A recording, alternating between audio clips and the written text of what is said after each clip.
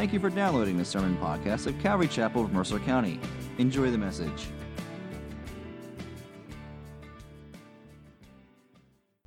Okay, my friends, we are in Matthew chapter 21. Would you please turn there in your Bibles? If you've been with us for a little while, you're probably thinking, we are always in Matthew chapter 21. We've been here for about 5 weeks now in Matthew chapter 21, but what are you going to do? It's good stuff, and we've been enjoying our time in the book. But again, Matthew chapter 21. Today we're going to come to one of the more well-known parables of Jesus, which is called the parable of the tenants. And I can't help but thinking of my friends, the tenants, again and again throughout the week. So you were prayed for a lot this week, as every time I read the passage, it reminded me of you. But the parable of the tenants is one of Jesus' more well-known parables. It's recorded for us in the books of Matthew, Mark, and Luke. Those are referred to, as you may recall, the synoptic gospels. Matthew, Mark, and Luke are very, very similar. Usually one of the accounts you find in one of them, you're going to find in another one, and from time to time you find them in all three. John is also a gospel, but John's a little bit different. It's unique compared to those first three. And so here we have Matthew, Mark, and Luke, and this parable is told here in Matthew 21. It's also found in Mark chapter 12, and it's found in Luke chapter 20. And if you go and you look at them, very similar, long, lengthy dialogues that are recorded for us in those passages. And it seems as if it was a parable that made a big impact on his listeners, Jesus' listeners, so much so that they all recorded it in their Gospels. And so what I want to do is read through to the end of the chapter. So we're going to pick up in verse 33, and if you would please follow along in your Bible. It says, "Now hear another parable," Jesus speaking. "There was a master of a house who planted a vineyard, and he put a fence around it, he dug a wine press in it, and he built a tower and leased it to the tenants. And he went," there you go again, "and he went to another country. Now when the season for fruit drew near, he sent his servants to the tenants to get his fruit. And the tenants took his servant, and they beat one, they killed another, and they stoned another. Again he sent other servants, more than the first, and they did the same to them. Finally he sent his son to them, saying, 'They will respect my son.' But when the tenants saw the son, they said to themselves, 'This is the heir. Come, let us kill him and have his inheritance.' And they took him and threw him out of the vineyard and killed him. When therefore the owner of the vineyard comes, what will he do to those tenants?' And they said to him, 'He will put those wretches to a miserable death, and let out the vineyard to other tenants, who will give him the fruit in their seasons.'" Verse 42. "And Jesus said to them, 'Have you never read in the scriptures, the stone that the builders rejected has become the cornerstone? And this was the Lord's doing, and it is marvelous in our eyes. Therefore I tell you, the kingdom of God will be taken away from you and given to a people producing its fruits. And the one who falls on this stone will be broken to pieces, and when it falls on anyone, it will crush him.' Now when the chief priests and the Pharisees heard his parables, they perceived that he was speaking about them. And although they were seeking to arrest him, they feared the crowds because they held him to be a prophet." So I'll remind you, we are in the midst of the final week of Jesus' earthly life. It seems that Jesus had, at least recorded for us, had gotten away from parables, and now, as he's back there in Jerusalem at the temple teaching each day of the week, it seems he has returned to parables. And so we're going to start seeing more and more of them in these final chapters of the book of Matthew. We are, as I just said, we are in the temple, and Jesus has been going there each day, and the context is he's in the midst of an ongoing confrontation with the Jewish leaders, the religious leaders, whether that be the chief priests or the scribes or the Pharisees or whom have you. He's already dealt with the corruption of the temple. We saw that, where he overturned the temple, the tables, the money changers, and so on. So he's already dealt with that. He's already called out these religious leaders that are now in front of him for having the appearance of life, but not having any life within them. And remember the story of the fig tree and so on. He's already been publicly challenged by the religious leaders. Who do you think you are? What gives you the authority to do the things you're doing? So there's a whole lot of tension that is going on there in Jesus' teaching times, just this side of the temple building there. And once again now in our passage, Jesus calls out the religious leaders for how far they have gone from God and from the things of God. And so in this parable, again starting in verse 33, it begins, hear now, or hear another parable. Now, the hardness of heart of the religious leaders was preventing them from hearing what Jesus was saying when he spoke straight up to them. And there's different reasons why Jesus would use parables. Sometimes Jesus would speak in parables because people didn't understand what he was saying. And so it's as if he would say, hey, let me tell you a story to explain what I mean. And that's very helpful and very effective.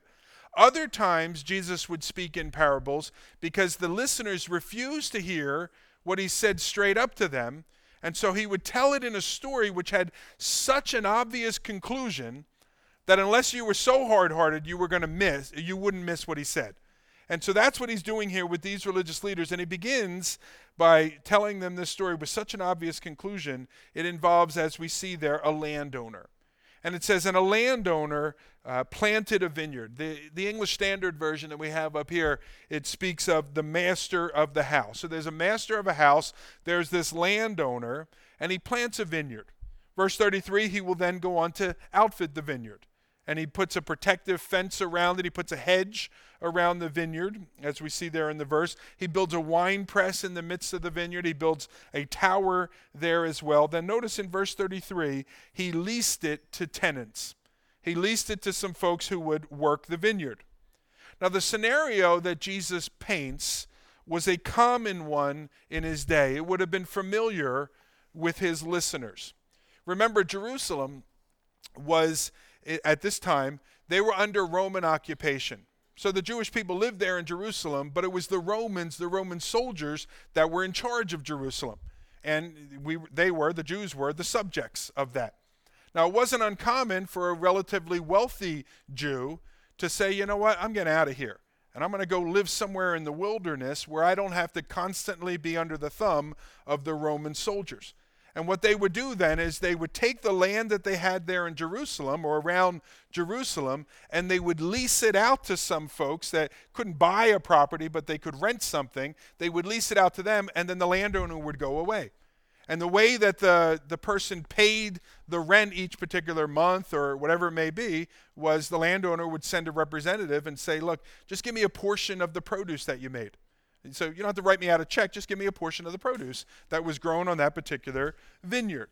And so that's what's going on here. So the listeners would, in their mind, they'd begin thinking of Bob and Steve that were rich guys that did this sort of thing, or they would think of themselves or friends of theirs that were renting off of some rich guy. In their mind, they'd be able to picture this. He paints a picture of a very plausible scenario, very immediately familiar to his listeners.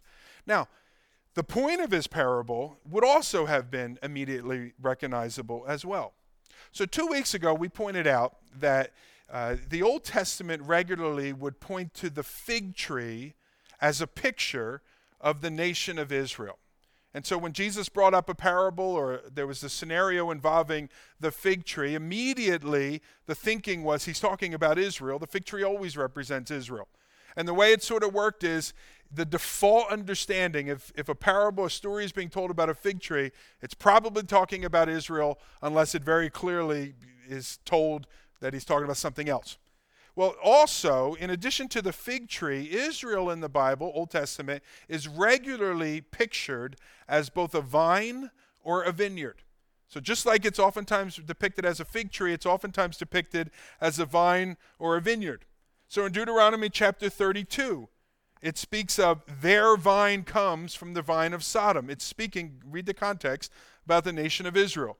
Psalm chapter 80, it says, you brought a vine out of Egypt. Now that's a psalm to the Lord, speaking of you brought a vine out of Egypt. The vine that was brought out of Egypt were the Jewish people when they came out of slavery. Jeremiah chapter 2 says, I planted you, speaking to Israel, read the context, I planted you as a choice vine. So again and again, Israel's depicted as a vine. Maybe no place more clearly than Isaiah chapter 5. And I wanted to read Isaiah chapter 5 at the beginning of the chapter to you. It says this, let me sing for my beloved my love song concerning his vineyard. My beloved had a vineyard on a very fertile hill. He dug it, he cleared it of stones, he planted it with choice vines. He built a watchtower in the midst of it. He hewed out a wine vat in it, and he looked for it to yield grapes, but it yielded wild grapes. And now, O inhabitants of Jerusalem, men of Judah, judge between me and my vineyard. What more was there to do for my vineyard that I have not yet done for it? When I looked for it to yield grapes, why did it yield wild grapes? And now, verse 5, and I'm reading fast, I know, I will tell you what I will do to my vineyard. I will remove its hedge, and it shall be devoured. I will break down its wall, and it shall be trampled down. I will make it a waste. It shall not be pruned or hoed, and briars and thorns shall grow up, and I also will command the clouds that no rain fall upon it. Now, notice verse 7, it said, for the vineyard of the Lord of hosts, in this little picture that the Lord's speaking here with this prophet, this little picture, it says, for the vineyard of the Lord of hosts is the house of Israel, and the men of Judah are his pleasant planting. And he looked for justice, but behold, bloodshed, for righteousness, but behold, an outcry. So over and over again in the scripture, Israel is likened either to a vine or to a vineyard in the Old Testament. And so when Jesus begins this parable, and he says there was a landowner who planted a vineyard, immediately in their mind, their default understanding is he's probably talking about the nation of Israel, which is indeed exactly what he is talking about. So let's go through the parable. Again, as we said, it begins with a landowner or the master of a house. The master of the house is the Father. It's God the Father. And as we just pointed out, the vineyard that God the Father plants is the nation of Israel.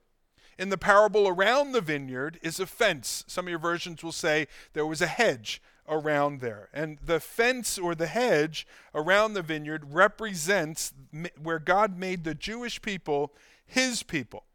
So the fence could specifically be speaking of the Abrahamic covenant, where God called a polytheist of a fella by the name of Abram and said, I am the one true God, come follow me, go to a place that I will show you. And so it could be that covenant where God called out the Jewish people. It could be the Mosaic law, where God, through the prophet Moses, gave the law, do these things, I'll bless you, don't do these things or you will be cursed or whatever. But whatever specifically it was, God designated the Jewish people as his people. He put a fence around them, he put a hedge around them, representing that they are his own. Now the winepress in the midst of this vineyard speaks of this expectation that the vineyard would produce fruit. You wouldn't put a winepress in the midst of it if it wasn't going to produce grapes. And so it's an expectation that it would produce fruit. And then there's a tower. And the tower, throughout the Psalms, it speaks of the Father's protection over his precious people. Now, the subject really of this particular parable are the tenants. And the tenants, as we see, are those that were charged with caring for the vineyard, with working the vineyard. And they were representative of the religious leaders of Israel. Notice it's not their vineyard, but they were entrusted to keep the vineyard and produce fruit in the vineyard and give that back to the landowner or the father. Now, the standard, I think I pointed this out, I forget, but the standard operating procedure is rather than paying a check for rent, you would give a portion of the produce that was produced. That was the rent that the tenants of a situation like this would have to pay. And so naturally, as Jesus points out, the landowner sends some representatives to collect the rent. End of the season, end of the month, whatever it may be, but he sends some representatives. And we pick up in verse 34, when the season for fruit drew near, the landowner sent his servants to the tenants to get its fruit. And the tenants took his servants, they beat one, they killed another, and they stoned another. And so he sent more servants, more than the first, and they did the same to them. So the master of the house is the Father. The vineyard is Israel. The tenants are the religious leaders of the nation. Now we're introduced to a third group of people, which are the servants. The servants that the landowner sends to collect the rent. And notice what it says in verse 35 there. It says that they were abused and beaten and even killed. Now, the history of the nation of Israel, if you go back and you read your Old Testament, and I would encourage you, the Old Testament is such a precious gift to us. And I think a lot of Christians kind of skip their reading and studying of the Old Testament thinking, well, I'll just get to the good stuff in the New Testament or whatever. The Old Testament is a precious gift. All Scripture is God-breathed. Dig into it. And one of the things that you will discover as you read sort of the narrative of the Old Testament is that Israel's spiritual condition was a condition of ups and downs. They would have periods of spiritual highs where things were going well, where God's name was being honored, where the nation was serving as the beacon of light that the nation was supposed to serve as in the midst of a dark and fallen world. They would have spiritual highs. And then they would have these spiritual lows where things were going poorly in the nation, where God's name was being dragged through the mud, and the ways of the world around Israel were making their way into the nation of Israel and the life of the people of Israel. And so as you read the Old Testament, you see sort of this process with the children of Israel, the nation of Israel. And what you also take notice of as you read through there is more often than not, as the leaders went, so went the people. And so if the leaders were askew, it wasn't very long until the people were as well. If the leader was corrupt and far from God, before long the people were corrupt and far from God. That's not a very encouraging thing for us to read. But here is what is encouraging. As the nation is going through these ups and downs through the Old Testament, each time where they come down into a down, you see God engaging the Jewish people and speaking to the people and coming to them. Every time the nation would go astray, God would work in such a way as to bring the people back to himself. And without exception, it began with a voice crying out in the wilderness, so to speak. It began with the voice of a prophet. And the prophet would come on the scene and he would call the people to repentance. Typically, they would rebel against that. They wouldn't listen. And it's not uncommon where God would have to bring the heavy hand of judgment on the Jewish people. And I think it's very important that we understand when God would bring his judgment, whether it was a foreign nation like Assyria or Babylon or whatever it may be, or as a rival nation around them, or whatever it may be, when God would bring his judgment, it was never to, if you will, punish the people. You know, you've been a pain in my neck, now I'm going to be a pain in your rear, something like that. That wasn't God's intention. He wasn't just looking to inflict pain for the joy of inflicting pain. He would inflict the pain so that the people would come to their senses and repent. Now, I know this is stupid, and Jay was here first service, and he's going to be, it was stupid first service, it's stupid now, but I'm going to share it with you because it speaks to me and it helps me understand what I'm talking about. Maybe it'll help you as well. There was a movie years ago, very high-quality drama,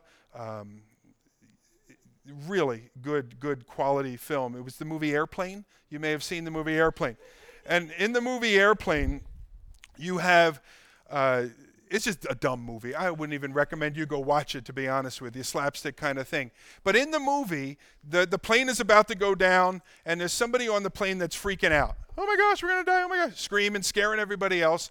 And somebody comes up, and they're standing by her chair there on the plane, and they're like, it's going to be okay, ma'am, get yourself together. And they're trying to reason with her, and she won't get it together. And then the next person is in line, and they kind of take him by the shoulder, shake him a little bit, slap him on the side of the face. Then the next guy's in line with brass knuckles. Next guy with a lead pipe. Next guy with a gun or whatever. And they're all, what they want to do is, by this idea of slapping them on the face, is that little sting will kind of wake the person up out of the stupor that they have gotten themselves into. And that's what God used his judgment for in the Old Testament. Not to get even with them. Not to, you know what, I'm mad at you and I want you to feel what I'm feeling or anything like that, but to wake them up. He would bring judgment there. And he would send his prophets to the Jewish people. And so in our parable this morning, the servants that are spoken of as going to collect the rent, the servants represent God's prophets, sent to Israel throughout its history to call the people back to God. So when the people forsook the Lord and they began to worship and serve foreign gods, and they got themselves involved in all sorts of idolatrous practices, rather than God calling down fire on them, instead he would send his prophets to them to call the people back to himself. And so you look through your Old Testament, and he would send Joel the prophet to them, or Amos, or Hosea, or Isaiah, or Micaiah, or Nahum, or Jeremiah, or Ezekiel, or Obadiah, or Malachi, and a bunch of other people he would send to them because repeatedly they were having these ups and downs. And the response of the Jewish people almost always initially, and particularly of the religious leaders, was to reject the prophets. And so historically we learned some things about how the Jews treated the prophets when they came to them. Historically we learned that Ezekiel was killed by the chief of the Jews. We learn that the prophet Amos was tortured by the chief priest of Bethel. Habakkuk was stoned to death. Jeremiah the prophet was thrown into a pit so that he could starve to death and die. Isaiah was sawed in two. And these are things that were happening to the prophets, not at the hands of some foreign empires, but these were things that were happening to the prophets at the hands of the Jewish people and the other Jewish leaders. And so just as Jesus depicts in the parable, when God sent his servants, the prophets, to Israel, they responded so often by stoning them and by killing them, beating them and killing them. Now Jesus continues in verse 37. He says, finally, the landowner, the master, sent his son to them, saying, of course they'll respect my son. But when the tenants saw the son, they said to themselves, this is the heir. Come, let us kill him and seize his inheritance. And they took him and they threw him out of the vineyard and they killed him.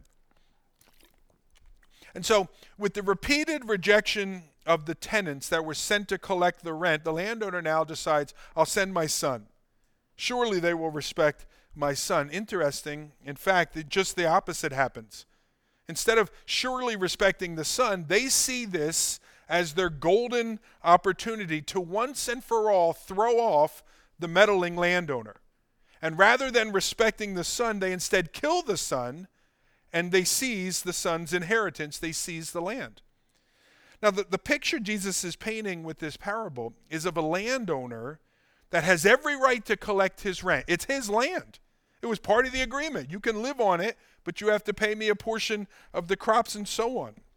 He has every right to collect it. He has proven himself to be most patient, even after repeated attempts to collect the money and the response of the people there. He has shown himself to be most patient. And we would have expected that he would have done something by now. But despite his kindness, despite his generosity, despite the chance upon chance upon chance that he gives them, they rebel again and again and again. And even this last time, they rebel. Because what these tenants have done is convince themselves that no one has a right, not even the landowner, has a right to say anything about them, to exercise any authority over them, even to the point they reject, even to the point of murdering the precious son of the landowner. Now, as I pointed out, when Jesus told a parable like this, he brought his listeners to such an obvious conclusion that you would have to be super hard-hearted not to see the conclusion. And so notice what Jesus does. He kind of wraps it all up with a question, and he says, when therefore the owner of the vineyard comes, what will he do to those tenants? When the landowner discovers that they even murdered his son, what will he do? Well, he'll round up an army of men to go there to Jerusalem to seize the vineyard back from the tenants who have wrongfully taken it from him. That's like an obvious conclusion. Notice those that are talking to Jesus, they respond quickly to his question, and they said to him, he'll put those wretches to a miserable death, and he'll rent out the vineyard to someone else, to other tenants who will give him the fruit in their season. Notice what the listeners do. They call the tenants here, they call them wretches. They say that they're deserving of a miserable death. Is there anyone here that would disagree with that conclusion? Some of you may be pacifist or whatever, and it sounds harsh or whatever it may be. But this seems like a very logical conclusion. If the people are going to respond that day, that he has to take it that way, he's got to take it to another level here. Now, who does the son, don't answer this, the first group did. You, in your mind, answer it here. But who does the son represent in the parable? The vineyard, I've got an answer over there. The vineyard represents the nation of Israel. The hedge represents God's covenant with his people, that special and distinct relationship that he initiated and desired to enjoy with the Jewish people. The tenants, we said, represent the religious leaders of the nation, those who were charged with leading the people and serving as sort of a go-between between heaven and earth. That's the tenants there, the religious leaders. And as we just saw, the servants represent God's holy prophets, who were repeatedly sent to the nation of Israel to bring them back to themselves. But again, who does the Son represent? Well, the Son represents Jesus himself. You know, we have a A little joke in the Downs family if we're talking about the things of God. And we're very spiritual. We always talk about the things of God, as you can imagine. But if we're talking about the things of God and the kids don't know the answer, we say, youth group answer. And then they say, Jesus, right, because Jesus is always the answer to the youth group question. And so who does the Son represent, friends? Jesus. Thank you. Thank you very much. Jesus is the Father's final word on this subject. After a long line of attempts to reach the hearts of the Jewish people and the minds of the Jewish people, he has now sent his final word on the subject, his Son. I really like how I think this connects with the book of Hebrews.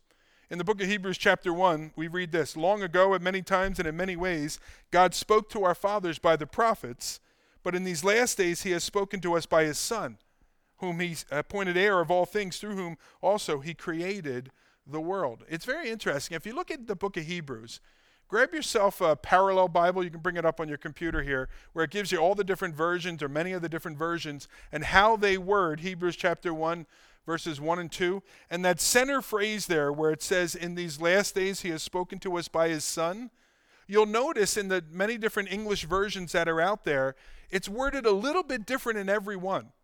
Usually, there's so much similarity between the way the NIV does it, the King James said it, maybe the ESV or the New King James. There's a lot of similarity, and it's basically the same set of words, maybe the order changed slightly.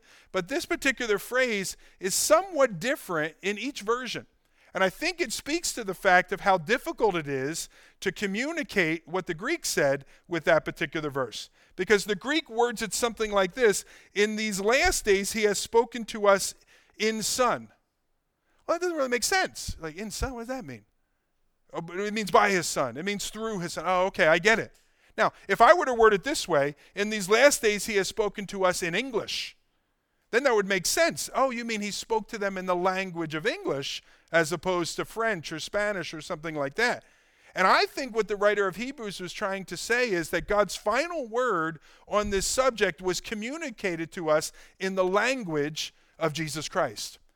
These last days he has spoken to us in Jesus, so to speak. And surely they would respect Jesus when Jesus came. And of course we know that just as the tenants rejected the Son in the parable, even so the religious leaders and the chief priest and the elders in Jesus' day refused to receive Jesus as God's long-awaited Messiah. And as the tenants sought to throw off the perceived chains that bound them to submit to God in his ways, even so, the religious leaders rejected Christ. And as we will see in just a few short days as we get to it in our study of Matthew, they would ultimately arrest and crucify Christ, or at least put forth that he should be. And so further making his point in the parable, Jesus adds in verse 42, have you never read in the scriptures, the stone that the builders rejected has become the cornerstone? This was the Lord's doing, and it is marvelous in our eyes. Jesus says, have you never read in the scriptures? Now the Bible doesn't say this, but I'm pretty sure that the response of the chief priest and the religious leaders was, have we never read the scriptures? You see, because the chief priests and religious leaders, they were the expert on the scriptures. If anyone had read the Bible, it was these people. If anyone knew the Bible and had the right to speak about what the Bible teaches and so on, it was the religious leaders. And yet Jesus says to them, haven't you read in the Bible? Haven't you even read the Bible? Where it says this and that. These are fighting words. This is where, if they were in high school, kids would be like, ooh, no, we didn't, something like that. That's what's going on here, where Jesus calls them out. They may know that Bible, but they don't know that Bible. Does that make sense? They haven't. I know. Exactly, Dominic. It doesn't. Older people know what I'm talking about. But they may know it in their head, but they don't know it in their hearts. Jesus says to them, have you never read in the scriptures? Then he goes on and he quotes to them from Psalm 118. He says, the stone that the builders rejected has become the cornerstone. This was the Lord's doing, and it is marvelous in his eyes. Now remember the context. He's sitting there in the temple. Again, remember the temple had a big building and then it had a bunch of porches and stuff on the side. He's sitting there at one of those porches teaching anyone who has gathered to him, disciples that have gathered. We also know that religious leaders have gathered to challenge him. There's a confrontation. that is going on there between Jesus and those religious leaders. And Jesus quotes to the religious leaders Psalm 118. Specifically, he quotes verses 22 and 23, almost word for word what we have recorded for us in the book of Matthew. Again, the stone that the builders rejected has become the cornerstone. This is the Lord's doing. It is marvelous in our eyes. Now, what's interesting, I think, to note is this, that Psalm 118, it was a well-known psalm in that day. It's what was referred to as a messianic psalm. A few days earlier, we talked about the triumphal entry into the city, and Jesus sat on a donkey, and I pointed out that unmistakably that was from the book of Zechariah. That was a messianic prophecy. The people were expecting that one day their king would come riding into Jerusalem on a donkey. That's called a messianic prophecy. Well, Psalm 118 is a messianic psalm. And if you go back to, and Jesus references it, if you go back to that triumphal entry, Palm Sunday, you recall that the people were saying, Hosanna to the Son of David. Blessed is he who comes in the name of the Lord. Hosanna in the highest. Now there's two phrases in there and a key word. That phrase, the Son of David, was a phrase that applied to the Messiah. The Jewish people knew that. That phrase, blessed is he who comes in the name of the Lord, was a messianic phrase applied to the Messiah, and the Jewish people knew that. And then they throw in this word, Hosanna, to the Son of David. And we looked at, when we were studying this, that Hosanna means save us now. I want to draw your attention to another place in Psalm 118, this messianic psalm that Jesus points out in this confrontation with the Jewish leaders. And this is a few verses later than what he's quoted to us. In Psalm 118, verses 25 and 26, this is how the psalm reads. The messianic psalm reads, save us, we pray, O Lord, we pray. Give us success. Blessed is he who comes in the name of the Lord. You see how similar what the people are chanting in Jesus' day and what the psalmist wrote? The words are nearly identical. And again, it was known to be a messianic psalm, a psalm that spoke of the coming Messiah. And so just as Jesus was unequivocally making a statement when he climbed up on top of that donkey and rode into the city, he knew what people were going to think about him, that he was claiming to be the Messiah, and he had no problem with that. Well, just as he was making an unequivocal statement, so too were the Jewish people standing on the sideline of that parade and crying out, Hosanna to the Son of David. Blessed is he who comes in the name of the Lord. Save us now. They were acknowledging that he was the Messiah. You may recall when we were looking at Palm Sunday, what we pointed out that the religious leaders, Luke 19 tells us, that the religious leaders are taking this all in. They're shocked. And they said, Rabbi, command your disciples to stop. They're claiming you're the Messiah. Clearly you can't be. Make them stop. And Jesus doesn't make them stop. You see, what's going on with the religious leaders is they refuse to acknowledge that Jesus could be the Messiah. Rather than sit there and say, you know what, maybe we missed something. Maybe this guy really is the Messiah. Maybe we should rethink this. They've already determined, no, Jesus is not the Messiah. And we're casting him off. And so here you have Jesus quoting a familiar messianic psalm, and he applies it to himself. He becomes the stone in the story. He says the stone that the builders rejected has become the cornerstone. Some versions say has become the capstone. Now a cornerstone is different from a capstone, but both of those are significant stones in the building. And so there's a little discrepancy as to what is being spoken of, but nonetheless, Jesus compares himself to that significant stone. Now there's a Jewish tradition. It's recorded in what are called the Jewish midrashes. Now the midrash were highly respected commentaries on the Old Testament written by the Jewish rabbis. And what began to develop over time as, people would read their Bibles, maybe you do this. You read your Bible and you come across a verse and you don't quite know what it means. And so you get yourself a commentary and you read the commentary. And you're like, oh, okay, I get it. Now I understand. And then you go back to your Bible, you've understood. Well, even I think Christians do this today. A lot of us, we have like little notes at the bottom of our Bibles, study Bibles. And many of us will skip down to the bottom of the notes and just read those. And take those notes as Bible, whatever it may be. Instead of digging into the Word, trying to think it through, looking at cross-references, and then if we're completely stuck, we'll say, all right, I need a little hint here. And then we go to the different commentaries. We're like, okay, that makes sense. And we think about it some more. Well, what began to happen amongst the Jewish people is they took their Bibles and they put them aside. And they say, why do all the work of trying to figure that out? Let me just read what the commentaries say. And so the Midrashes became so significant, it's almost as if they became equal with Scripture.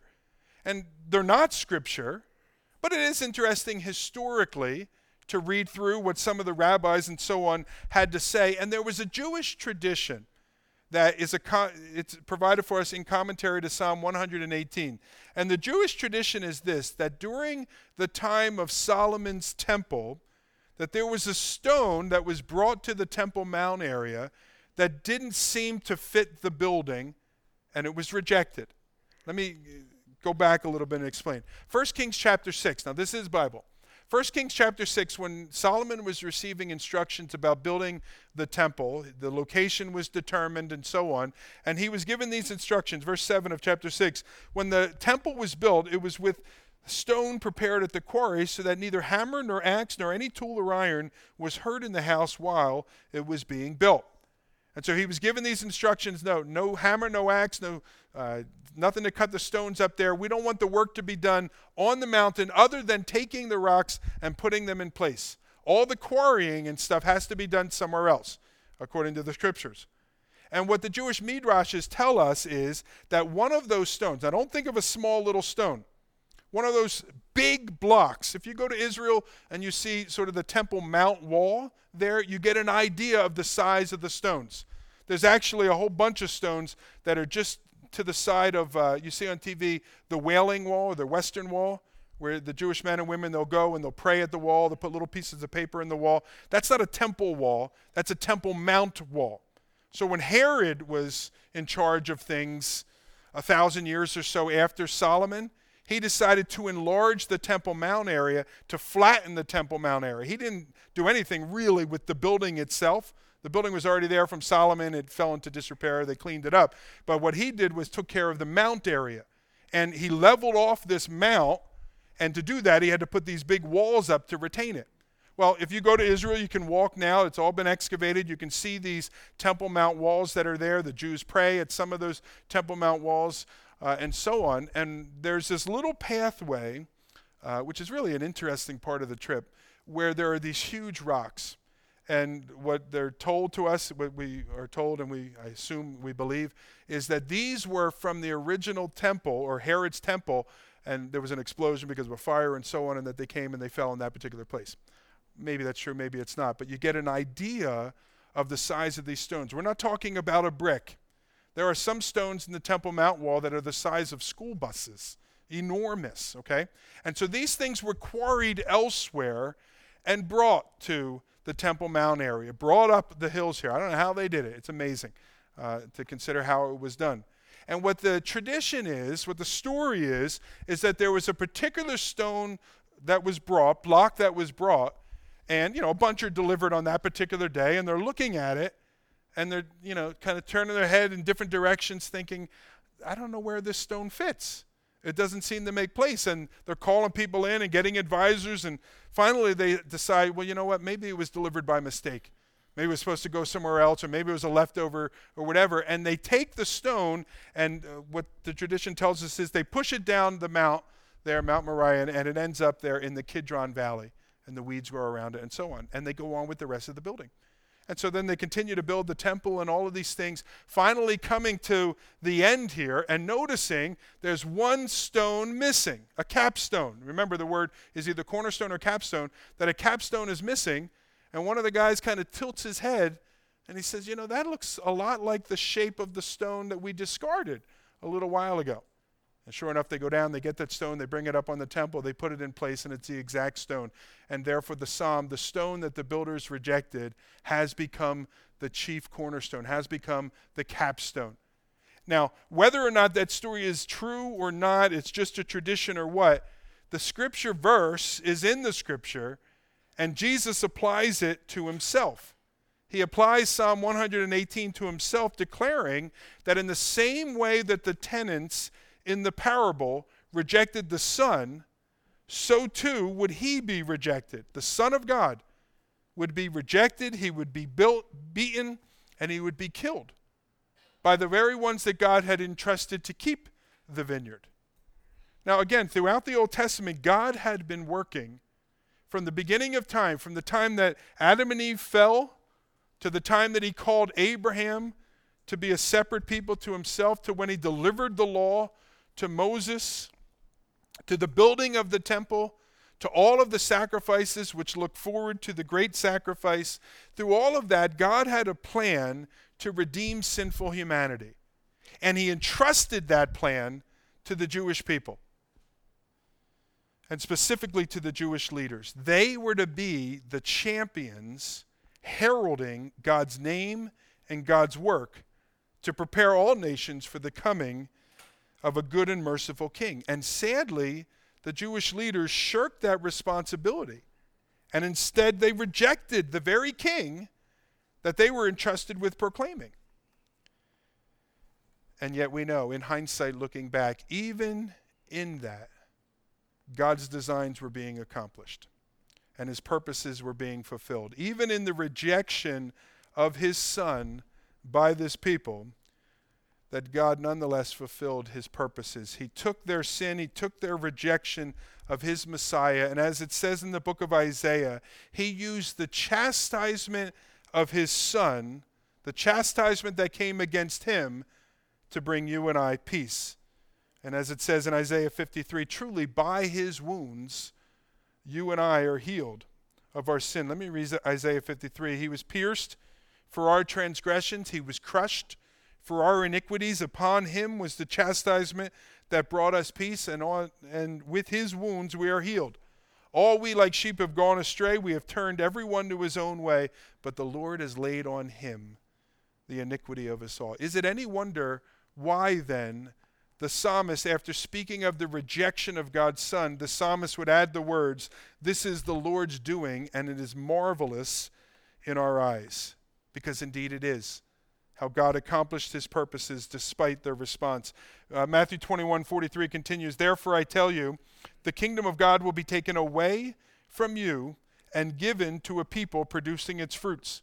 And the one who falls on this stone will be broken to pieces, and when it falls on anyone, it will crush him." So again, drawing his parable to an almost obvious conclusion, Jesus says, in the same way that the vineyard would be taken from those wicked, miserable wretches, those tenants, so too would the kingdom of God be taken away from Israel and from the Jewish leaders and be given to a different people.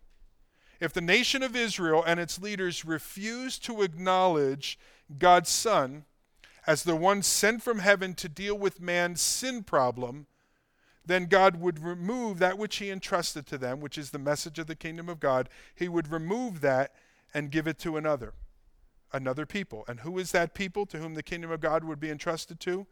Well, we learn in New Testament, it's the church.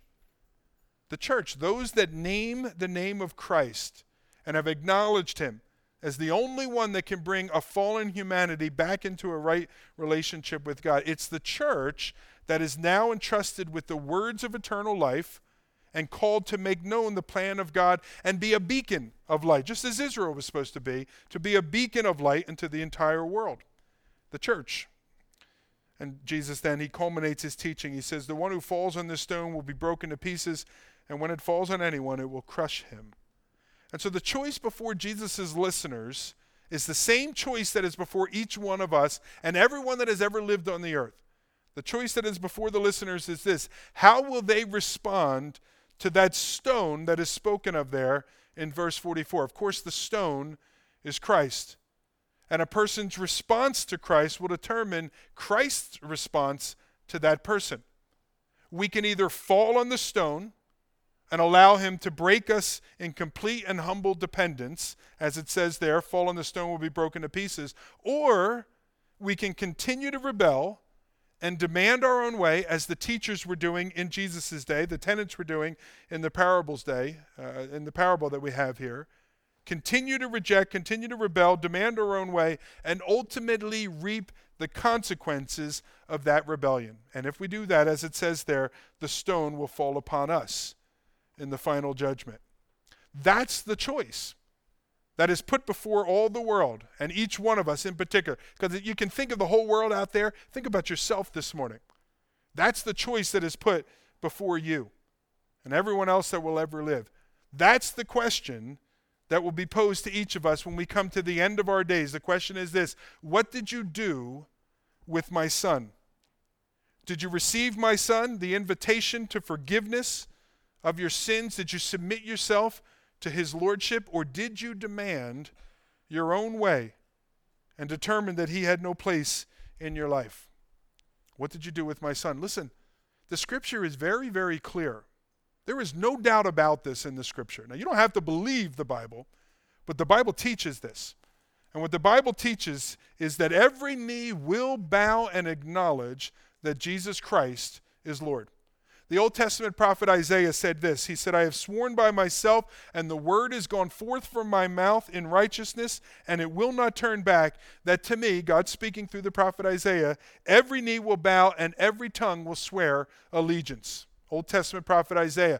The New Testament apostle Paul clarifies that, lest you walk away just thinking, well, it just means God out there or something.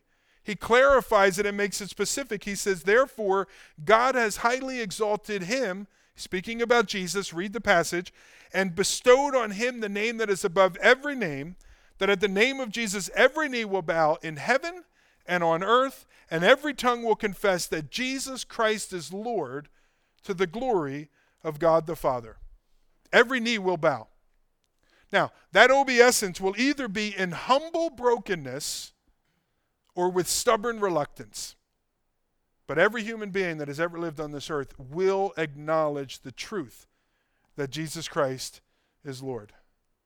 Now, I understand those are heavy words, and hopefully they are impacting you this morning the same way they were intended to impact the people that were listening to Jesus that day 2,000 years ago. And hopefully they'll leave you this morning asking yourself the same question those people should have been asking. Am I right with God's Son, the Lord Jesus Christ? Am I right with him? That was their intention when Jesus shared them then. It's his intention now. And sadly, in the passage we're looking at, they did not have their desired impact on the religious leaders to whom they were directed. Look at verse 45. It says, now when the chief priests and the Pharisees heard his parables, they perceived that he was speaking about them. And although they were seeking to arrest him, they feared the crowds because the crowds held Jesus to be a prophet. So they perceive he's speaking about them, but rather than hearing his words and responding in repentance for the hardness of heart they previously demonstrated by refusing to recognize Jesus for who he was, rather than repenting, what they do instead is dig in their heels. And in fact, as it says there in verse 46, if it wasn't for the crowds that were present, they would have done something right then. They would have arrested Jesus right then and dealt with him. But as it says in the verse, fearing the crowds, they instead went away and they waited for a more opportune time. We know, if you're familiar with the Gospels, you know that more opportune time is going to be 2 days, 3 days from now. At when Jesus is praying in the garden. It's nighttime, the crowds have all gone to bed, and Jesus is just there with a few disciples. And an army comes in and takes him. They arrest him, and they will ultimately crucify him. And I think the thing that we can walk away with here this morning is this: how dangerous and destructive, self-destructive, a hard heart and a rebellious heart can be. And so if you're here today and you're not a believer, you've never come to the cross of Christ, you never looked to him for the forgiveness of your sin, well, the hardness of heart is, you know what, I don't need Jesus. I'm fine. I can do it on my own. Who's this guy to tell me, some man that lived 2,000 years ago, whatever it may be. Every one of us has to come to the foot of the cross and recognize that Jesus Christ was put on the cross to forgive your sins and that there was no other way your sins could be paid for. The wages of sin is death, but the gift of God is eternal life through Christ Jesus our Lord. Either accept the gift or reject the gift. And if you're hard of heart, you run the risk of dealing with the consequences of rejecting the gift. That's for the unbeliever. Now, most of us in here, probably, it's church, most of us in here have gathered because we are believers. We've come to the foot of the cross. We've recognized our need for a Savior, and we confess that Jesus Christ alone is that Savior. I still think this passage speaks to us today because it speaks to us about the dangers of rebelling and hardening our hearts against the voice of the Lord. And believers can do that too. And so as God speaks into your life about an area of your life, how do you respond to the Lord? Do you respond essentially by saying this? You don't have any right to tell me. You don't have any right to come here and collect the rent. You don't have any right to lord over me. I'm my own man. I'm my own woman. I'm my own person. If that's your response, then you are responding with a hard heart to the voice of the Lord. And it's a very dangerous and self-destructive thing to do so. And so can I just exhort you, the same thing that I exhort myself. No matter how big or how little it is that God is speaking to you about an area of your life, respond in obedience to what he's saying. Because it's some big thing and it's hard and it's difficult and I don't know how I'm going to do it. Gather around with the other saints and say, look, I want to respond in obedience to the Lord. Would you help me with this? Would you be here in the process of this with me? But sometimes when it's a little thing, we think, it's no big deal. And we begin to question whether God has any right to ask that of me. God, I've given you 95% of my life, and now you want 5% more of my life? And his response is simply, am I your Lord? Every area of your life. And when God puts his finger on an area of our lives, why does he do that? He does it for our good. That's the only reason he does it. He does it for our good. Sometimes we walk away and we think he does it because he doesn't want me to have any fun. He does it because he's mean. He does it because of this, he does it because of that. But ultimately, he does it so that you can be more transformed into the image of his Son. And by being more transformed into the image of his Son, you bring glory to the Father. And that's what you were created for. And so he does it for our good. So when God speaks into your life, may I encourage you, allow him to break you in every area of your life. Submit yourself to him in every area of your life with humility so that you might experience all the joy and the peace that he desires for you to possess. Amen? Amen. Let's pray. Father, again, I think I prayed this earlier. That's easier for us to say than it is to do. And so, Lord, I acknowledge that. Lord, we are an independent people that want things our way. And it's not uncommon for us to question what right you have to speak about certain areas of our lives and demand the fruit, so to speak, of being a new creation in Christ. And so, Lord, I just pray that you would bring us to the place where our hearts are humble before you, where we're open to receive whatever it is you might want to say, where we're ready for you to put your finger on certain areas of our lives. Lord, I pray that as a body of believers, Lord, that we would all be running so hard after you that we would be an encouragement to one another. You can do this. Let's run the race together.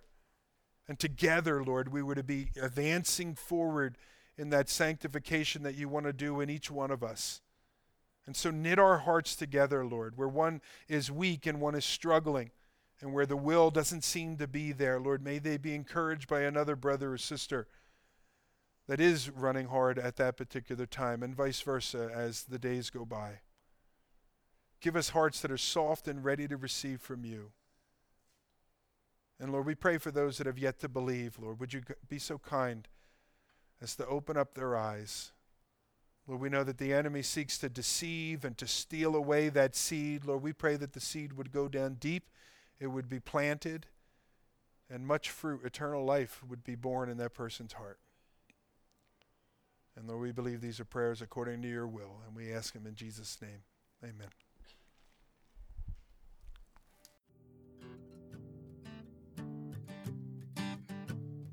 Thanks again for listening to the sermon podcast of Calvary Chapel of Mercer County.